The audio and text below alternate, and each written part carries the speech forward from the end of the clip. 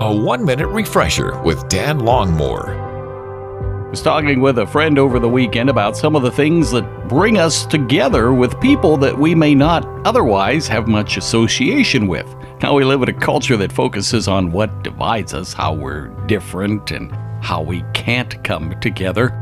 But as I talked with my friend, he related how he had a good fellowship time with a friend of his who, other than their work, they don't have much in common. But he found common ground there in where they work. Perhaps it's a hobby that you have with others.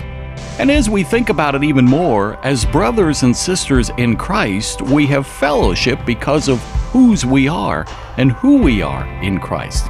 In fact, in 1 John, we read a lot about fellowship, not only that we have with God because of Christ, but fellowship that we can have with one another.